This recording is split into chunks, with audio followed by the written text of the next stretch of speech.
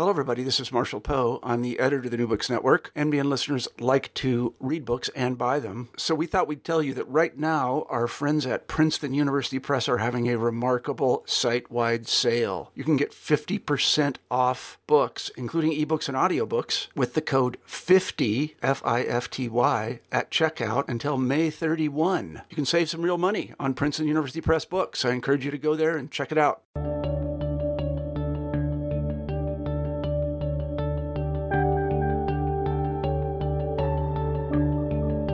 My name is Christine Lamberson. This is New Books in History, and today I'll be speaking with Richard Schrader, who is a professor at the Walsh School of Foreign Service at Georgetown University. And today we'll be talking about his new book, which is called The Foundation of the CIA, Harry Truman, the Missouri Gang, and the Origins of the Cold War. And it's just come out with the University of Missouri Press. Welcome, Richard. Thanks for speaking with us. Well, thank you very much. I'm glad we're doing this. Yeah, me too. I really enjoyed reading your book. I'm excited to talk to you today about it.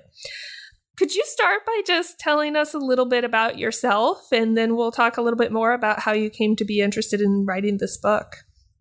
Sure, I'd be delighted to. I started off in school and in graduate school with the thought that I was going to become a historian. But then